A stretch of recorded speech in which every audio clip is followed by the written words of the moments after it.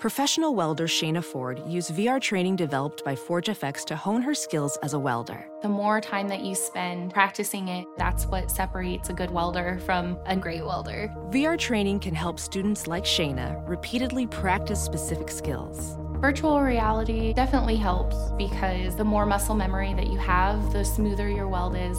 Explore more stories like Shayna's at meta.com/metaverseimpact.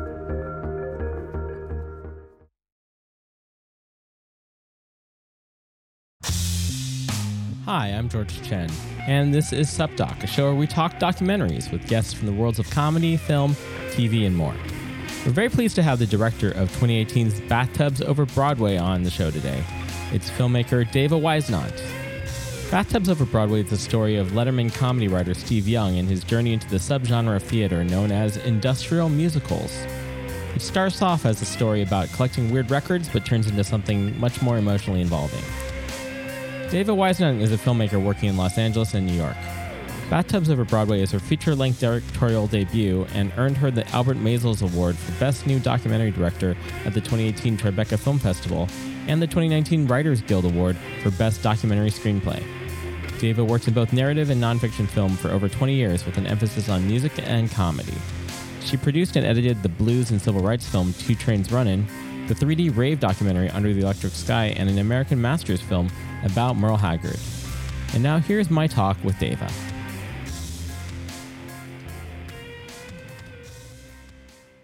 Thank you for coming over to Mi Casa in reference to the film. Mi Havel, is that right? Mi Havel is Sue Havel. Mi Havel is Sue Havel. In the immortal words of Don Bowles, Dava Weisnant. I know this is how you pronounce your name because I listened to the Alec Baldwin interview that Steve Young did. Yes, yeah, thank you. Yeah, thanks for having me. Yeah, thanks so much for coming over. Bathtubs Over Broadway. Congratulations on this film. Thank you. Yeah, this is your first directorial film? Yeah, I've been an editor for like 20 years, but this is the first thing I directed. Mm-hmm. Yeah, it's been quite the journey, quite the learning experience. Yeah. And for those who don't know much about it, Steve Young is sort of the subject, but in a way it's about a guy who's obsessed about other people, and then you're following him. Yeah. Yeah. Yeah, and you know, the subject of corporate musicals is part of the story, but also Steve's journey definitely becomes a huge part of it as well. Mm-hmm. And one of my first questions I had was, how did you end up, because it sounded like you guys already knew each other. Yeah, I used to be an editor at The Late Show with David Letterman, and Steve would bring his comedy pieces down. He was one of the senior writers there. Actually, I think he outlasted everybody. Mm-hmm. And just I knew that his sense of comedy was so bizarre and wonderful, and I loved working with him. But I didn't know that he collected corporate musical vinyl or anything like that. He told me that way after I worked with him. Yeah. Yeah. How did that come up? When the book came out, is that how that came up? He sent me some stuff before that on a CD. And, you know, at first I was like, I don't want to listen to this, man. It's like corporate tunes and Broadway stuff. Like, I'm not into Broadway. But eventually I listened to it and it's like, oh my God, people have to hear this stuff. I mean, it's great. And it's also crazy and funny and weird and wonderful. Now, so when you were they still doing this segment when you were working on Dave's show? No. Yeah. Record collection, that segment had been over for a while. And that was actually one of the first things Steve was assigned to when he got to the show. It was still on NBC then. Mm-hmm. And he just accidentally, like one of the head writers just said, hey, take this office. And oh yeah, these records in here, the record collection guy did this. Oh, so he inherited the collection? Yeah, they put him in charge of it, just kind of, you know, it's just a happenstance. Like, oh, take this office. Oh, do you want to do record collection? The guy before did record collection. He's like, sure. He wasn't a record collector before or anything. Mm-hmm. Yeah. Yeah. And how did your path end up like that you ended up being an editor at the Letterman show? Well, I had been cutting all kinds of stuff in Los Angeles, and I moved to New York with a former boyfriend, and he was involved in helping The Late Show transition to HD. Oh, okay. Yeah. So that he was like, you guys should hire Dava, you know. So I just started kind of freelancing there, and it was a great job for me because they allowed me to kind of come in and edit for them, and then I could go do an indie film or something and then come back. And so it was a really great job. And I actually was also there for the final days. They brought me back to do some of the final montage pieces and stuff for the very end of the show. So that was pretty cool too. Okay, so you were based in LA normally, but you were just in New York for that time period. Yeah, I was finishing another film called Two Trains Runnin' around that time. And so I was able to kind of finish that and also work at Late Show for the very end and also film some of that stuff too, because we were the only crew that was ever allowed behind the scenes at Late Show. Oh, so you did behind. Okay, right. So it was I was always wondering about the time frame of like when you were working on this, because there's clearly some, like 2015 is when Letterman ended. Yeah. So you came back and did a lot of behind the scenes stuff for that. Yeah. And so I started filming with Steve way before Dave actually retired. So, but the announcement was pretty soon after we started filming. And I thought, oh my God, this is terrible. That, I was counting on filming Steve, in his job, like as the man behind the man. And that was like the agenda for the documentary initially, was just to just follow Steve, this guy who's a comedy writer for Dave Letterman. And, he's got comedy damage. Nothing's funny to him anymore. Or regular stuff isn't funny to him anymore. And, what's it like for him? Like, what makes somebody decide they want to collect corporate musical records, And I was just counting on having a lot more time. Actually, it turned out to be the right amount of time, and we were actually able to film the last days of the show, which is a real turning point for him in his life. So, you never know how things are going to go. But that was kind of awesome. Right. So he put out the book in 2013. Is that right? Yeah. So then that was around the time you guys started talking about starting to film some stuff. Yeah. And the thing with the book was he had, he'd been collecting these things for like 20 years. He finally put this book out, and then people started coming out of the woodwork like, oh, I used to work on these things, people he'd never heard of. So I followed him as he went to meet new people, and as other avenues kind of that he thought were closed in his searches, they started to open up. So he heard that Pat from The Bathrooms Are Coming was in Chicago, and and then she said, oh, Sid Siegel's in Chicago too, and he's alive. So I followed him as he went to meet this guy who was composing. Right, the doorbell and all that stuff. Yeah, that's so. I was wondering about the timing of that, because he clearly did some interviews just for the research for the book, right? Yeah, he did meet Michael Brown through his research for the book, and so, but Michael Brown passed away just as we started to film. Right. So yeah, he's a figure where you don't have any talking head footage with him, or right. Yeah. We talked to his wife after the fact, but so yeah, he had done some research, but he really didn't go to meet anybody, which I found fascinating. It was either on the phone. I mean, Michael Brown lived in New York, so he did go to visit him, but a lot of these other people he would just call on the phone. He didn't even Skype with them, Oh, wow. So it was fun to get out with him, because he had really been in this little bubble of the Late Show. And so it's like a whole world opened up to him as he started to do this and meet these people. Right. I think, there's sort of like this personal development story aspect of it. Yeah. Which is really interesting. It was wild to see, because I knew him as this whole other person. He's just kind of, funny, weird, cynical comedy writer. And then eventually he started opening up more and more. And it's like, wow, I can't believe this is the same Steve by the end, Right. I think that is real life. Yeah. I think that's the arc that I was sort of identifying, is like sort of maybe also like he's like about 50-ish, right? So it's like and then he obviously worked at the most kind of cynical comedy show, or like people associate, that generation with a kind of irony, and especially like David Letterman with a certain type of irony. And I see this as a sort of like move through, like there's sort of like an irony bubble that pops is what I like to think of it as. It's just like the market value of the irony is sort of like, how do you emerge out of that? Yeah. And that's, I think, what you really get to at the end of the film with this guy. It's like, because I sort of watched it in two halves, and then I just started watching it over again. I'm like, oh yeah, I kind of see how the setup of this transition in his life goes, where it's like, definitely the same reason that I would imagine people like Jello Biafra or Don Bowles are interested in. It's just like, it's so weird. Yeah. It's just so weird. And then you're like, oh, these people had lives and this is like their art.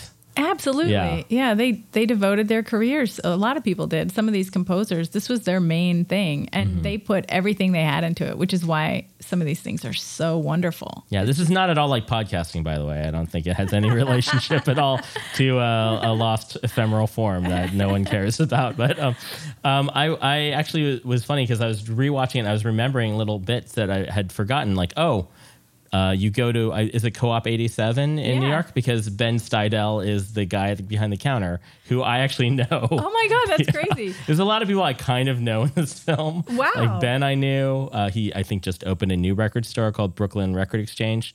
And he's just like this befuddled, like, kind of like electronic music hipster guy. And he's just like, the person that Steve reminds me a lot of is Andy Daly. Do you know the actor Andy Daly? I will show you a picture at the end of this. Okay. He's very, like, if we were to cast, we do a game on the show where we like try to cast a biopic version of a documentary. I'm like, that's my casting for Steve Young. It's Andy Daly. Yeah, which I don't know if you've thought about any of the people you would cast. Jello is Jello, Don Bowles is Don Bowles. I don't think you replace those two people. Yeah. Yeah. Wow, who would be Steve? I can't wait to see who you're... Well, that's the only one I got was really Andy. But I'll show you the picture. And he's like a Upright Citizens Brigade kind of person. But yeah, and then Pyramid Records in San Francisco. Yeah. Also, I recognized the that environment. That's a shop my friend used to own. Yeah, we were any place that we would go with Steve, he would go in and try to just see if anybody had heard of it. And nobody, when I was with him, nobody had ever heard of these things. Yeah. Did you go with him to Amoeba ever? Did he go to Amoeba at Hollywood? Because I feel like you can find those. Amoeba Hollywood. Hey. Yeah. Yeah. If he's still on the hunt, which I imagine he would be. He's still doing it. In fact, since we've been on the festival circuit, every city we would go to the record store in every city. And in Detroit, he found some, and that was very exciting. And it happened to be on Record Store Day. Oh, okay. And then where else were we? Oh, he did something in Florida, and it was like Orlando or something. He found this amazing record store and got like more than 10.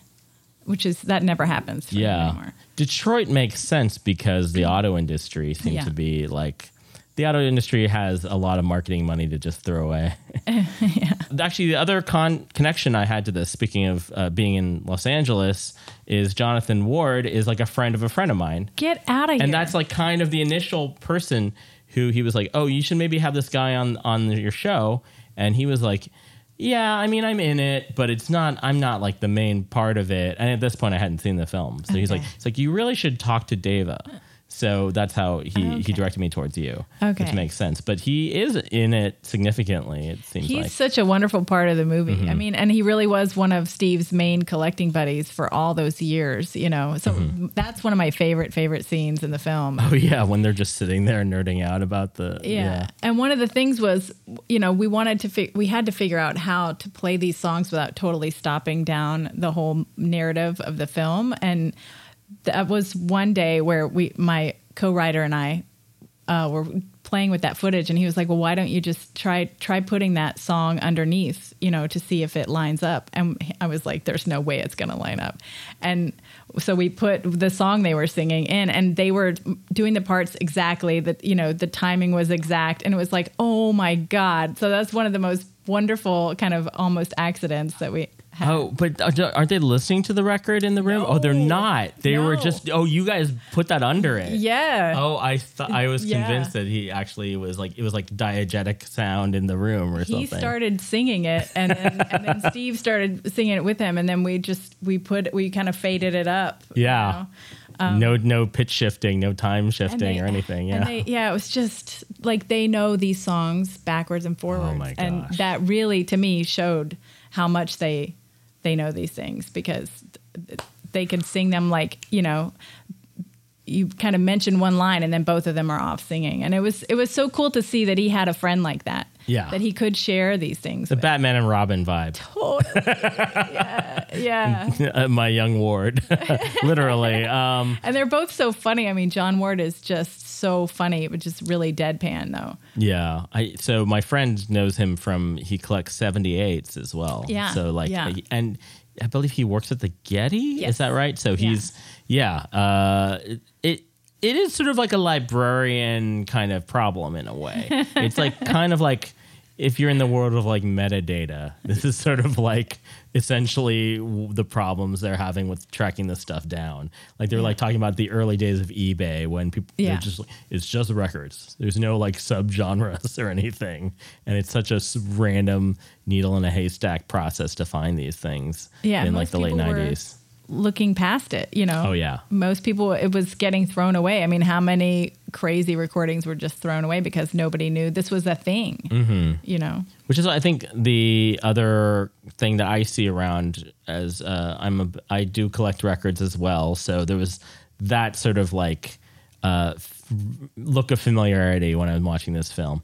What do you collect? I've got a lot of like, I had a lot of like, you know, it came up in the 90s and sort of like the indie rock punk world. So, and then I took a kind of a left turn into like noise music in the 2000s. So I've got a lot of like experimental noise records. Oh, wow. And cassettes and stuff all behind you over there. But, which is also why when I see something like, you know, Don Bowles' collection and insane. And also just like he's like, oh, these are all my lost pet flyers. I'm like, yeah, there is something about, okay, I'm not going to call him a hoarder, but I think there's like this fine line between being an obsessive collector and like hoarding, and sort of maybe it's just like how easily it is for you to find the stuff in your piles. And I mean, Don has some amazing records. He spins around LA. He spins this stuff out. Right. He has a weekly event at the Ding-a-ling. The Monty Bar on Saturdays. And then, on Wednesdays at the Hyperion. And obviously, Don Bowles was the drummer of the Germs in a bunch of other bands. It's still, like, I see him just playing drums with random people around town all the time. Yeah. He's a fixture. And the cool thing about seeing him and Steve together was, you know, I had never met Don before I got involved with this project, and we had just this one crazy day with him, and Steve and Don together, it's like they could be a comedy team. I mean, they're both so witty and so fast, and just the jokes flying back and forth. I thought these guys could be their own show because very, very funny, and Steve is more the like kind of reserved guy, and then Don is just saying these crazy things, but the way it's like tennis back, it was amazing. So funny. Level of banter. Really like professional head comedy writer for Letterman. And then a punk drummer. Can hold his own against the veteran comedy writer for sure. Did you grow up with like a comedy background at all? Or how did you end up like? I mean, I think I was attuned to it. My father had the driest sense of humor, but we were always laughing at weird stuff in my family.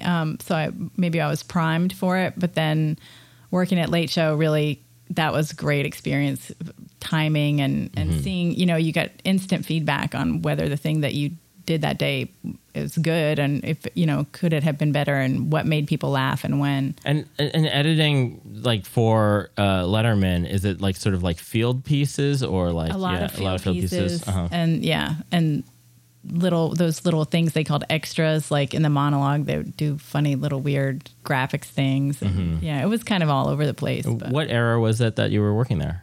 2000.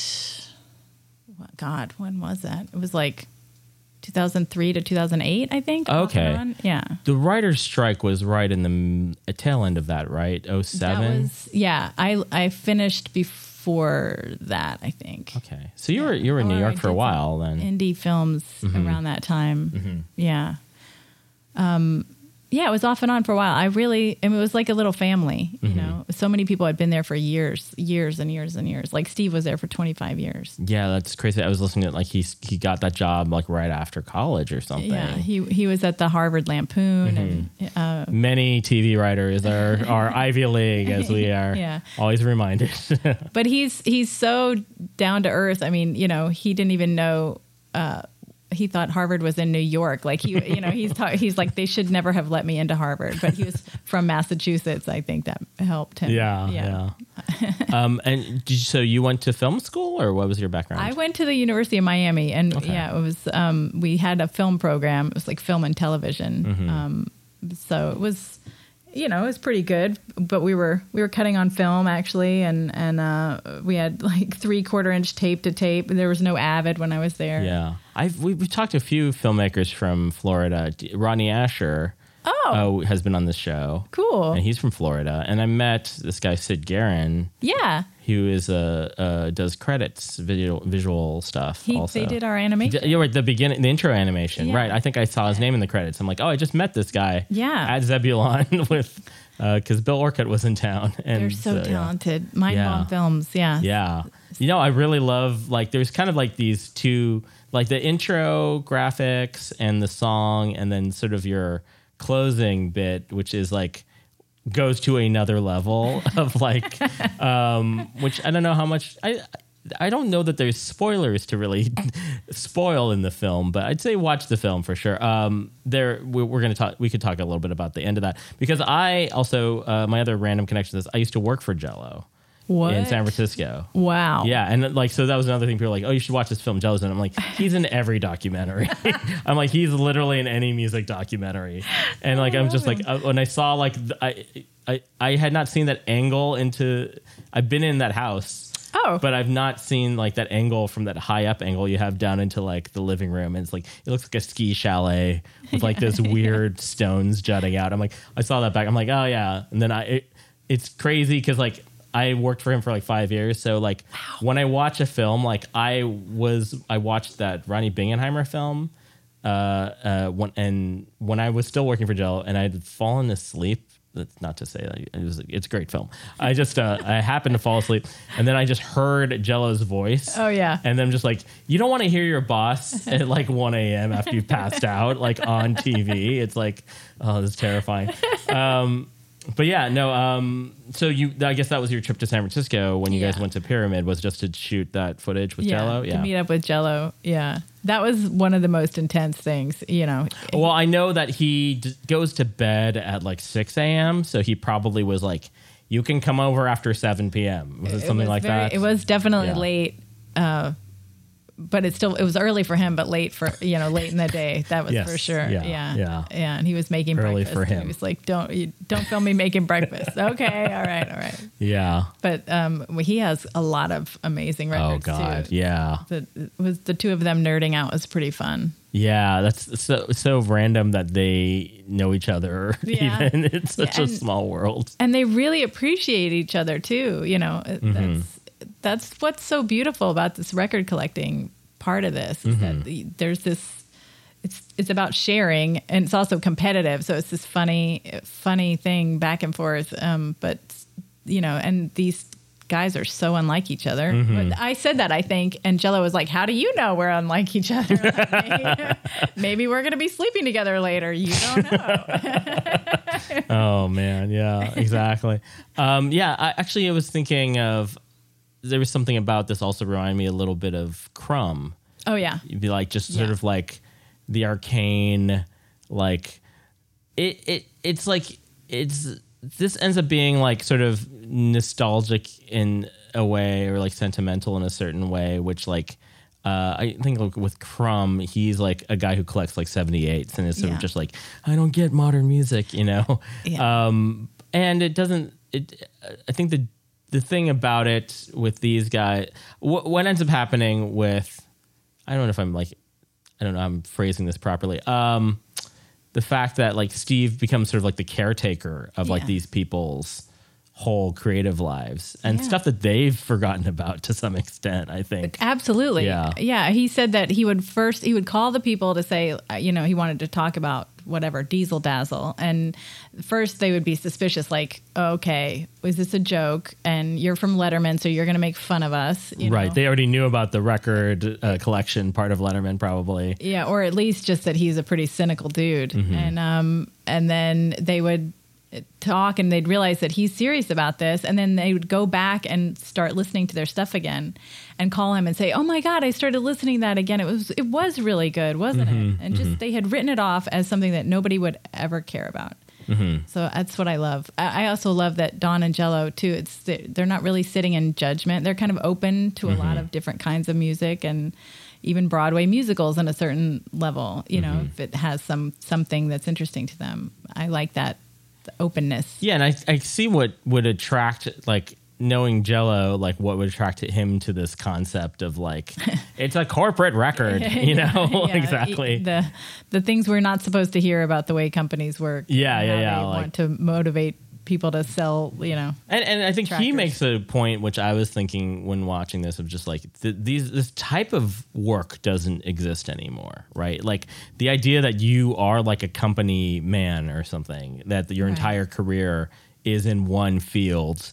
And like, I have the same accounts for 40 years and like, you know, we get a steak dinner and a gold watch at the end. You know, that whole world is gone. And that you would stay with the company for that long. And so the company had to invest in you. You know, it was worth it to them to have a big annual convention and party because they needed you to be pumped to stay there and have, you know, it did seem like it was a totally different time. Yeah, it doesn't work with our like gig economy world. There's no like here's a YouTube video. Here's just a DIY video of like oh, this is how you should have water and gum in your car when you're picking people up. You know? The Uber musical. Don't ask for any of the corporate profits that the overlords are getting. It's a way different world. Yeah, like and just like so that part of it I do think is really interesting of just like the psychology of like also like who decided to make a sexy Purina commercial. Exactly. Like such a weird musical, for the salesman. Exactly. Yeah, talking about cash registers and that, you know, that particular musical was all to get the guys to understand the promotions, to get the salesman to understand the promotions that were going to be in like the grocery store or whatever. It was like they had to explain it.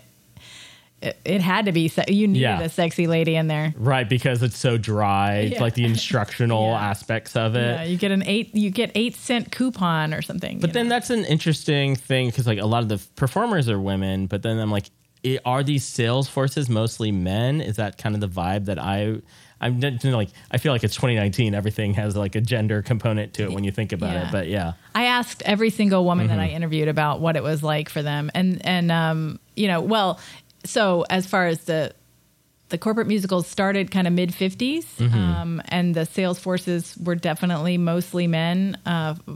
It seemed like we were seeing more in the 70s. It was starting to change just as far as the pictures that we could find of the different musicals and who was involved. There was also like you know, Tupperware did stuff, and that was mostly women, of course, in those sales forces. But it was definitely mostly men. And the women said that, like Pat and Sandy from The Bathrooms Are Coming, they said, well, you know, it was kind of sexist, but that was just the way that it was, and we were beautiful, and we enjoyed like, you know, it's not really the answer that you want as a feminist to hear, but I did ask them about. Well, then like she met her husband as one of the stars of the show, right? Yeah.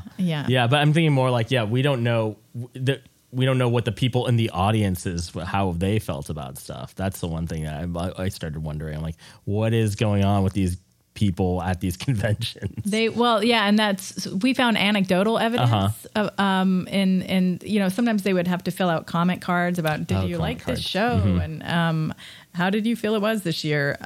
So we had some written evidence of that. And then we managed to find a couple of people. Like there was the guy that runs a Ford dealership in LA, and he was talking about how they went, and it was something they looked forward to, but it was nothing really like earth shattering, which is why I didn't include it in the film. It was just kind of like, I mean, we have Florence Henderson saying that the salesmen would lose their freaking minds at these things, especially when they would finally reveal the car. You know, and the structure of the show is generally like they would tease this stuff all the way through, and then at the end, there's like the big finale number where they show you the cars, and people would freak out. Come on and spread the word to every sales creator.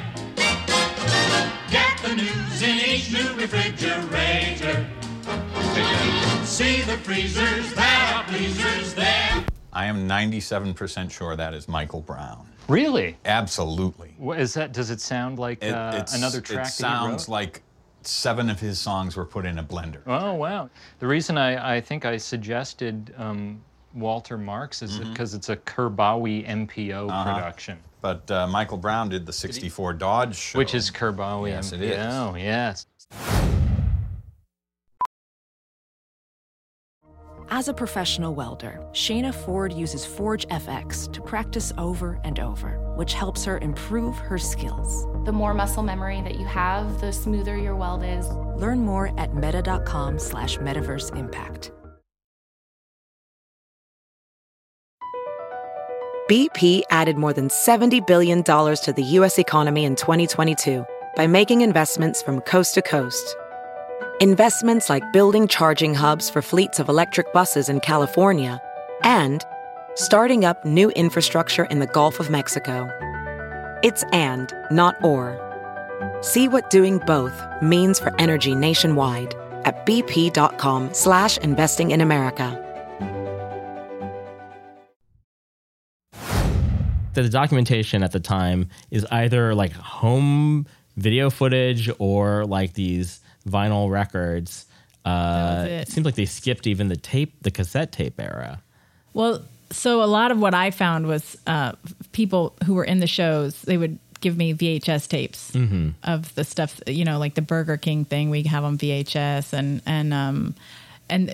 but mostly they weren't filmed at all. I mean, it was amazing. They would even do a vinyl record of the show because it was so disposable to them. It was, you know, once that show was done, it was like, we're going to worry about next year's products. So this year's products, we don't care about, you know, once we already know how, you know, we told them how to sell it and we had the party, you know, just forget about it. That's why it was so hard to find any film. And we were so lucky that some people had actually kept stuff that they worked on in their basement, you know, like the Bathrooms Are Coming film, which is.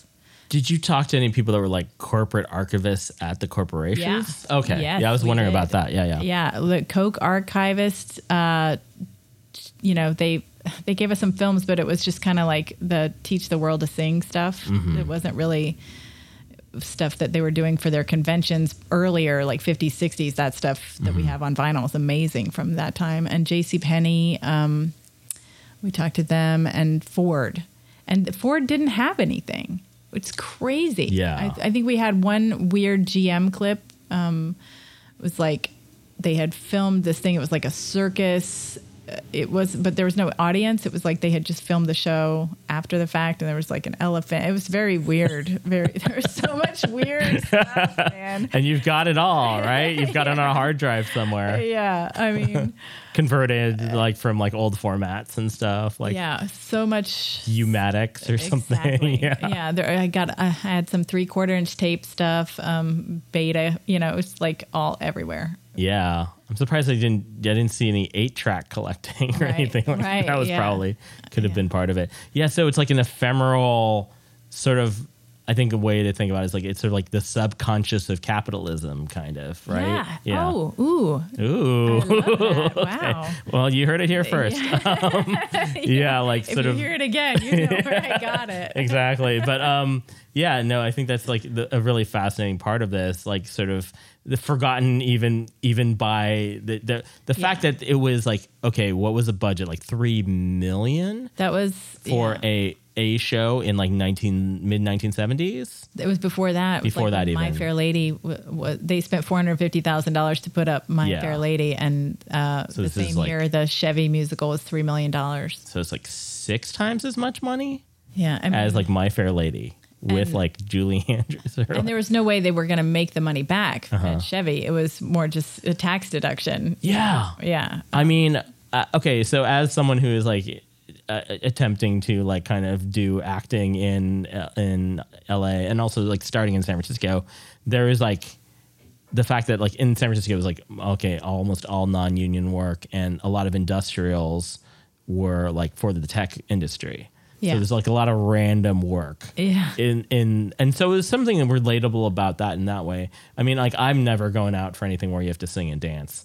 But I go out for a lot of like, you're an engineer. I'm like, okay, yeah, I buy it. I'd buy that. So no singing and dancing? No singing and dancing for me. But like the industrial world, it's sort of like doing stuff. There's stuff where it's just like, you are going to be in a corporate training video. Or I've had friends be like, you're on a test I'm taking. Like there's a video test wow. and like you're one of the multiple choice options, like reading this line about like, environmental damage, and they just screen cap it. I'm like, is this you when you had hair? I don't remember. So it's like funny also seeing it from that side of being like, yeah, it's money. Like you're a performer. Yeah. Like even there's a time when Martin Short and Andrea Martin just needed the buck, Right. And they got to practice, their craft. And Tony Randall. Yeah. I mean, Bob Newhart, it was crazy. I think Alec Baldwin even said he does these once in a while, but they're more like Q&As these days or something. It's more like meet and greets now. Yeah, these days they just hire somebody to do their own act. It's not special material for the company. Generally. Yeah, there's like corporates. I know for comedians, there's like corporates where it's just like, they're like, okay, what am I supposed to, what am I not supposed to say? And then that's it. I know Facebook and Google and stuff, they've got like, especially like Facebook, they've got like artist residencies and things like that now. What? Like friends of mine do they've done like artist residencies at Facebook. Wow. Where it's just like, make a mural. I think Facebook learned early on that the murals is, the story about David Cho? No. The sort of like street graffiti adjacent artist, visual artist. He did a mural for Facebook early on, and he's like, you don't need to pay me, just give me stock. And then so they went public, and he's like, oh yeah, I'm super rich now.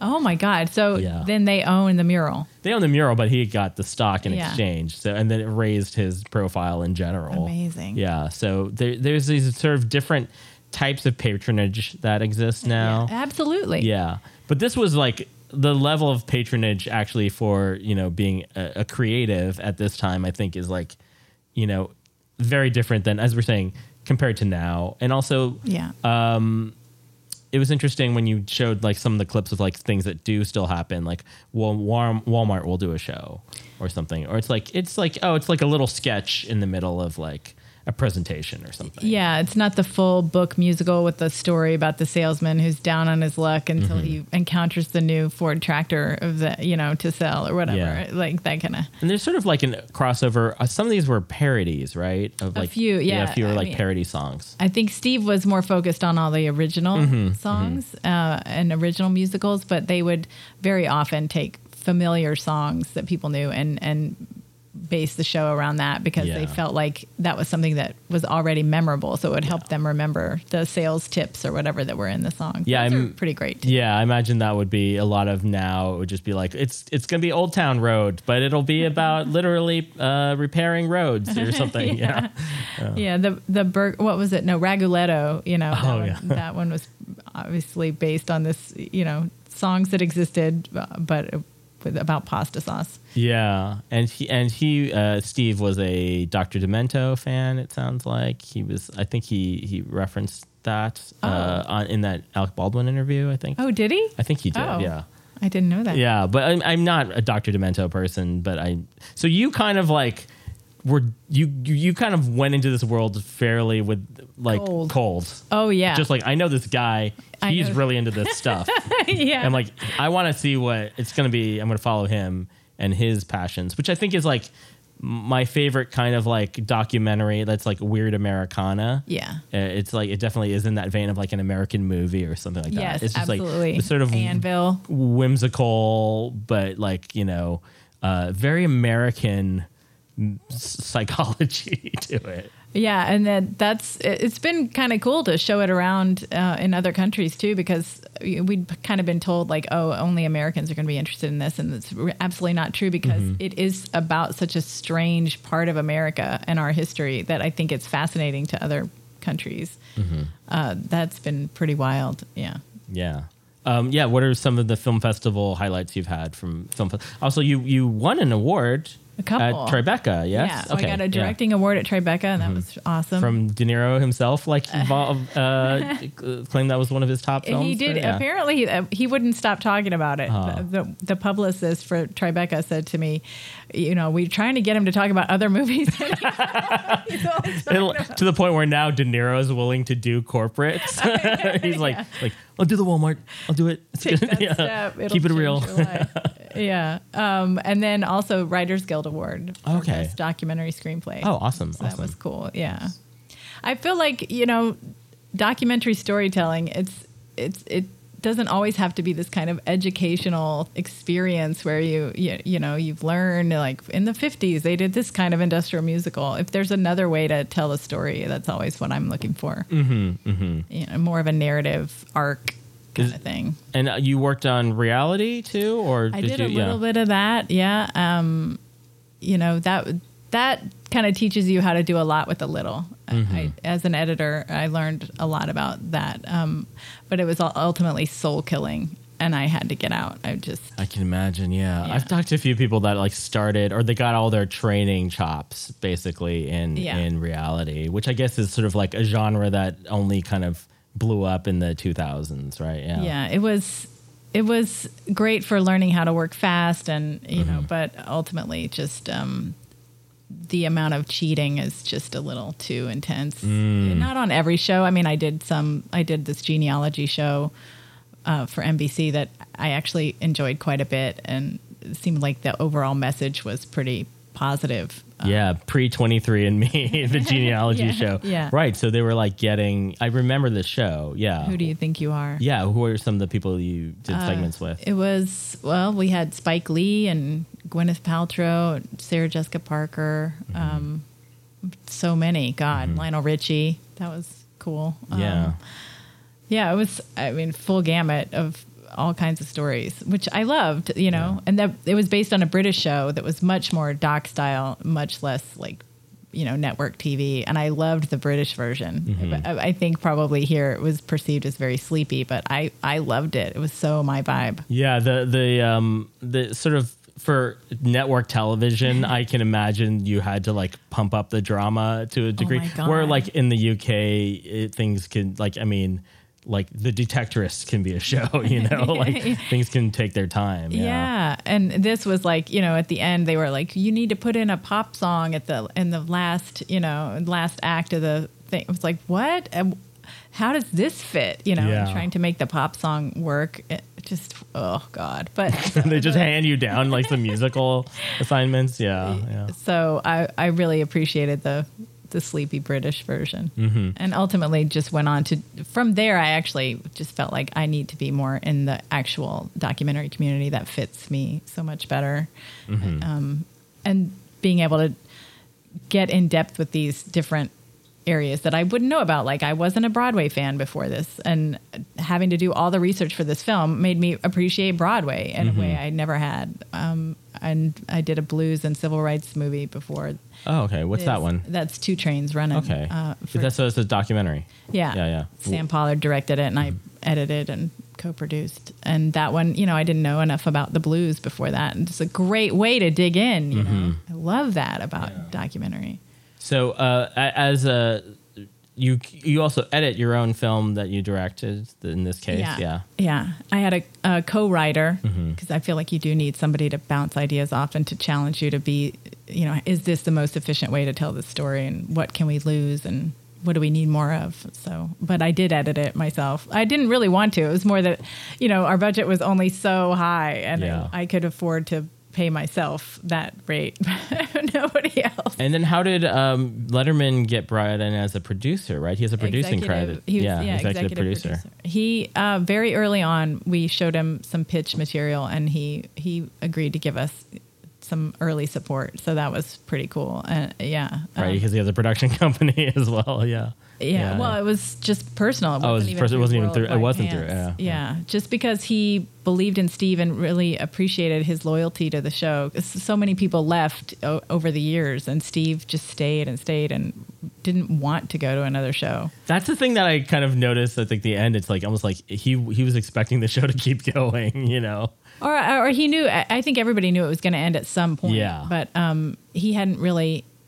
He wouldn't. He's not near retirement age at all. No. Yeah. And just wasn't jumping into trying to get another late night gig either. Just he's been writing songs. He's such a great songwriter, and that is something that has developed out of this project that I didn't expect. So what? Yeah, like you could update us on how things have been going for Steve since this film came out in the last year. He still stays in touch with all these people that we went out and met.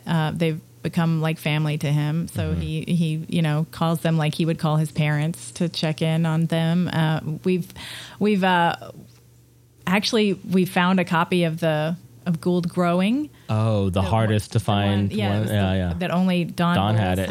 Yeah. So somebody who'd seen the film reached out and said, "Hey, I have a copy of this. I've had it for 20 years. My dad used to work at Gould," and he gave it to Steve, which is a beautiful kind of fun thing that's happened out of this. And he's been writing here and there on certain shows, but mostly he's just trying to like find his own way now, I think. And maybe not in the late night comedy world. Yeah. Which is like such a different world than 1990s or even like the era of like, you know, the great late night wars. Yeah. It's like so different now, I imagine. Yeah. From talking to people that, you know, knowing some people that work on shows and like just listening to interviews and stuff. Yeah. It seems like so competitive. Yeah. And I think he just, you know, he had enough. 25 years of the same gig. It was very much like the guys, the salesman who would work at a company 25 years. There was Steve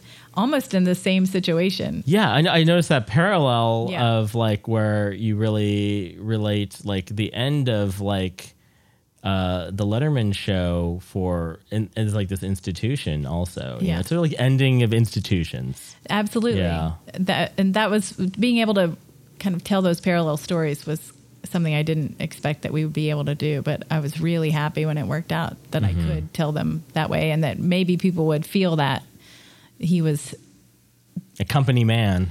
Yeah, very much so. Yeah. Yeah. And so then we should mention a little bit about the end scene. Okay, yeah, the musical number. Yeah, like how did you guys arrive at this concept to like that's the ultimate way to end this? Thank you. Yeah, it wasn't something that I had envisioned from the beginning. It was more after he started to meet these people and connect to them so much. And I realized how much Hank Beebe, who had written Diesel Dazzle, was a hero to him. And so it's like, okay, why don't we do a Muppet movie kind of ending where we can get everybody together that he's met along the way? Maybe it is giving it away, but you still can't see how we did it. Yeah. And he got to write the song with Hank Beebe, and that was really cool. It was like learning from a legend in a way that this man has learned so much about songwriting and about how to emote and how to share your soul, you know, in a song. And so working that out with them was really cool. And I was just like, did you get Jello to actually leave his house? Yeah. Was it very invested? Yeah. Where did you shoot all that stuff? Is it an East Coast and a West Coast one? No, it was all West Coast? Warner Brothers. Okay. Yeah, the lot, and we could only afford one day. Really hoping it didn't rain or anything. Just maximize your like La La Land dreams. Yeah. And it was cool. I mean, we had the everybody came in and did the kind of cast recording session one day, and then we did costumes the next day, and then we shot it on the third day, and it was intense, man. It was one of the best and most challenging days of my life. It was so hard, but so wonderful. Because it's so different from like when you think of documentary filmmaking, you don't think you just like, let's actually make a musical, basically. Yeah. And with, you know, makeup trucks and all kinds of, you know, grip and electric. I'm just, props, oh my God, how is this even happening? But it was really great. And the vibe was so good with everybody. And even Don and Jello, like just so, like they were so pumped to meet the ladies from The Bathrooms Are Coming. Oh, I was going to say, like, they probably only knew each other and Steve. Yeah. But also, like, I'm like, did they bring real copies of those records out to, like, sit in the sun? Oh, no. I'm like, those are, like, reproductions, right? Yeah. We made photocopies. Yeah, that's what I figured. To, like, like, there's no way those guys are bringing those in the sunlight. I'm like, how that's probably the most sunlight Jell-O's gotten in a long time, as I was thinking. He was so great, though. He showed up early on set, or he showed up on, his call time is like, remember. My call time better be afternoon. I don't remember exactly that. I feel like there were no problems though. He was just really into it, and I should have the plungers in this hand as opposed to this hand, and he always brings up he's like, I did major in theater. That was his college major before at Santa Cruz. He never said that to me. He didn't, because one time he came down and did ASCAT actually, because Matt Besser is a huge Dead Kennedys fan, and he's like, well, tell them I have a theater background. I love your Jell-O impression. I do kind of a lot of people do kind of the heightened I do the send me a fax. I do that version of Jell-O. So yeah. I really love that guy. I mean, I've so appreciated how cool he was about. He is a true he just loves records. Yeah, he's like, I could spend money on drugs or records, and I decided that the records would last longer. Yeah. That whole musical number though was just so magical and perfect. I don't know, just something about. I thought I don't know if documentary people are gonna so support what I'm doing here. Maybe they will, but I don't know if they support this show, so it's fine. But it just felt like the right thing to do for the movie, and it's kind of he starts in this really cynical place at the beginning of his journey, and over these years he's opened up so much and changed so much. It's the full 180 to where he starts, and just how could we not do that, and he gets to do it with his hero. So just very heartwarming kind of stuff. And did Hank write the song in the beginning too, or Steve wrote the song in the beginning? Or? That was our composer. Anthony you had Di Lorenzo. Okay, and who did the score sounds? Yeah, okay. We had an original score, and we recorded with an orchestra in Seattle, and that was important to me because I felt like, in the heyday of these things, they had full orchestras and they were employing musicians, and it wasn't just the performers and choreographers and stuff. It was also orchestras that were getting paid out of this stuff and making a living and able to continue their art in whatever way through getting paid for these things. So I thought we've got to have an orchestra. We've got to have an original score with thematic material and really super melodic kind of throwback vibe. And Tony Di Lorenzo, that's his whole thing. I mean, he's so great. He's like the secret weapon, I think. If people know about him, I mean, he can do John Williams kind of vibe. He can do anything like that. Super melodic, gorgeous stuff. Nice. Yeah, very creative. And as that was another question I had is was there any issues using the songs? Because I know when I talk to people about filmmaking, music rights always ends up being a big blocker for people. That was, I investigated all that before I ever started. Are we going to be able to use this stuff? Is Coca-Cola going to be no, I own that? Right. Am I going to get sued by McDonald's or whatever? And so a lot of it is fair use. Especially everything after 79. Right. So all that stuff. That's why I could only use certain amount, smaller clips from some of these shows because it was fair use and it was just enough to prove the point.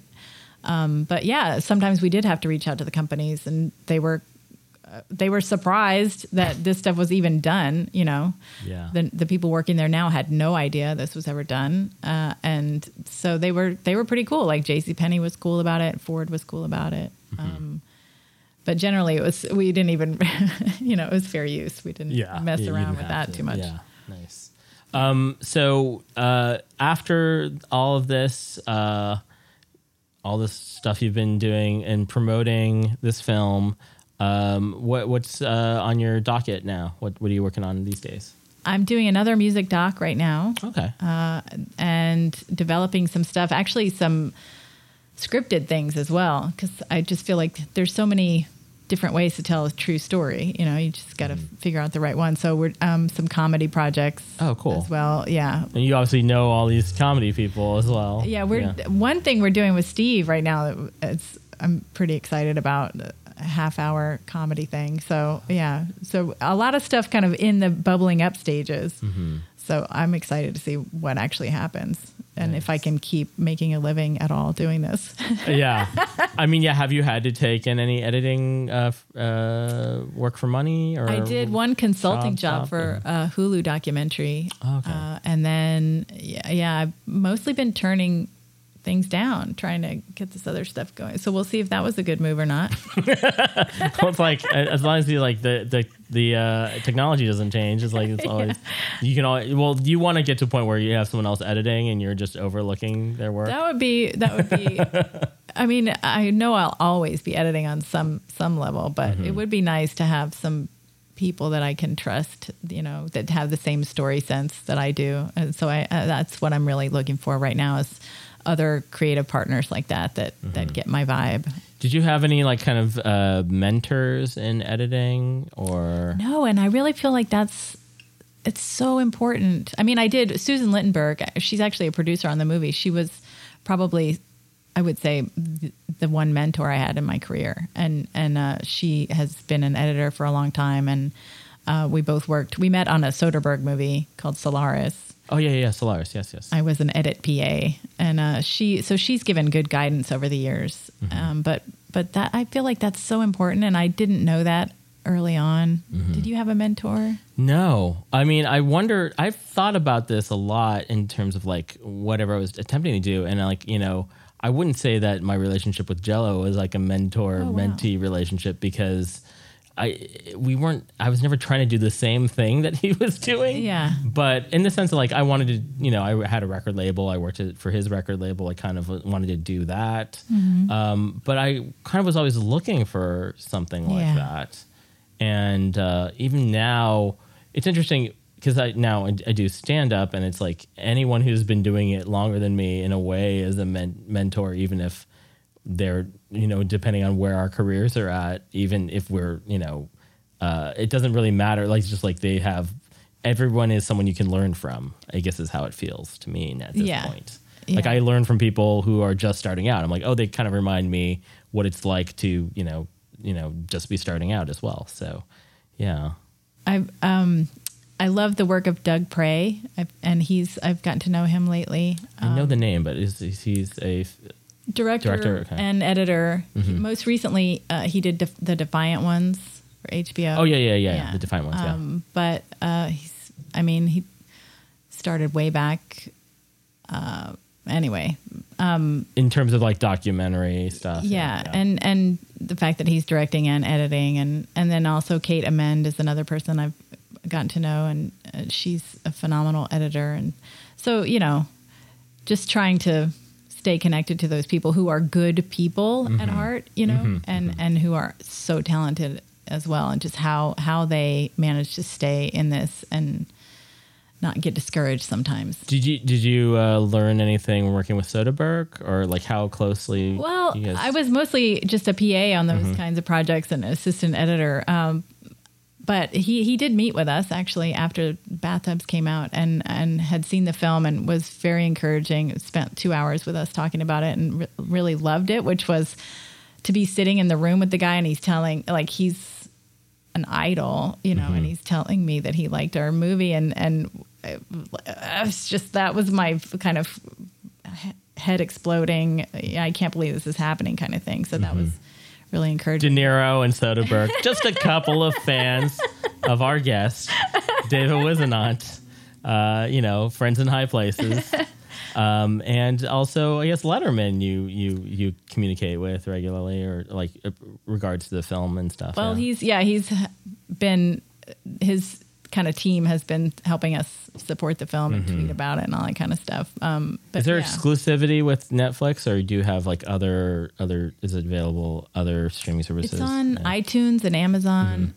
Focus picked it up, and then they have, you know, Universal Home Entertainment is kind of responsible for getting it out into the world. So as far as I know, isn't available internationally at all, which is crazy. Oh, it's not on Netflix overseas or anything right now? Oh, No. So crazy. that's my you goal. can buy it on iTunes, though, or no? Or not yet? You can. Internationally? I don't know if you can buy it. Okay. Because we have some UK and Australia and Canada listeners, They've too, been, so. I think in Canada, it's definitely available on iTunes and Amazon. Okay.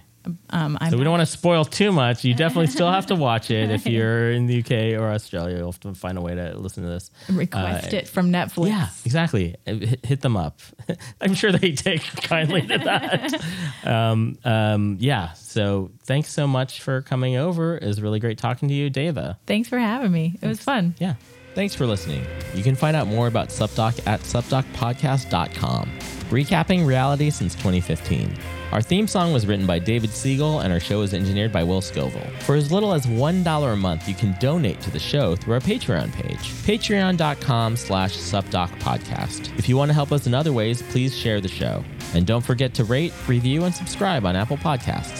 Find Paco and George's comedy gigs on the About Us page on the site. SupDoc is by Doc fans for Doc fans. So if you want to advertise with SupDoc, got a film or opinions, hit us up. We'd love to hear from you and what you're docking out on. Email us at supdocpodcast@gmail.com.